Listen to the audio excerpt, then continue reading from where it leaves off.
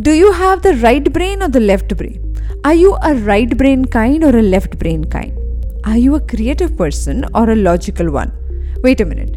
Are you saying the brain is designed differently for different people? Can you be both? Is it even possible? Now, all these questions were explored in my conversation with Shreya Sachdev, who is the head of marketing for Puma Group in India. Today's guest special Daily Mental Fitbit podcast episode talks about, are you the creative one or the logical one? Hi there, I'm your host Aditi, a high performance coach and the founder of India's first mental gym called APT. I welcome you to Daily Mental Fitbit, a podcast where you learn simple, practical, effective tools and hacks to be mentally and emotionally fit. Interestingly, while growing up, Shreya's mother was more creatively driven and father was more logical, and both of them collectively created an environment where the kids could thrive and explore both the sides. When I asked Shreya more questions around this topic, this is how the conversation went. I think the first thing to think about is one, that it's not a conflict, right? You're not either or. I see a lot of people saying, I don't understand right brain or creative people, or how can they live such logical, analytical, dry lives, right?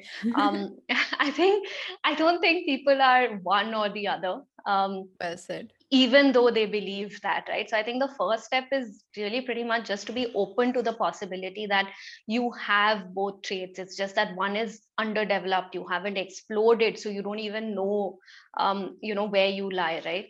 So I think first step is just really being open to the fact that you are both, right? And it's up to you to decide how you want to develop both, right?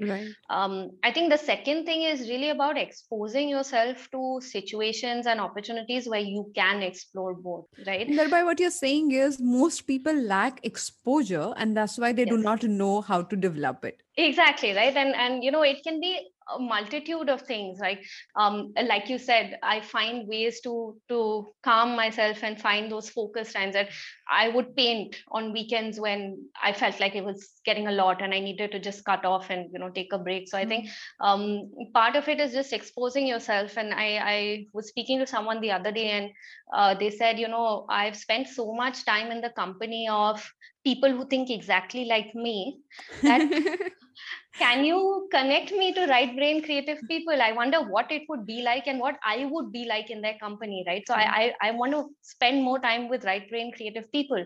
They have a different way of thinking. Maybe I could learn something. So I think exposure is not you just simply doing the activity. Exposure could literally just be surrounding yourself with people of a completely different mindset.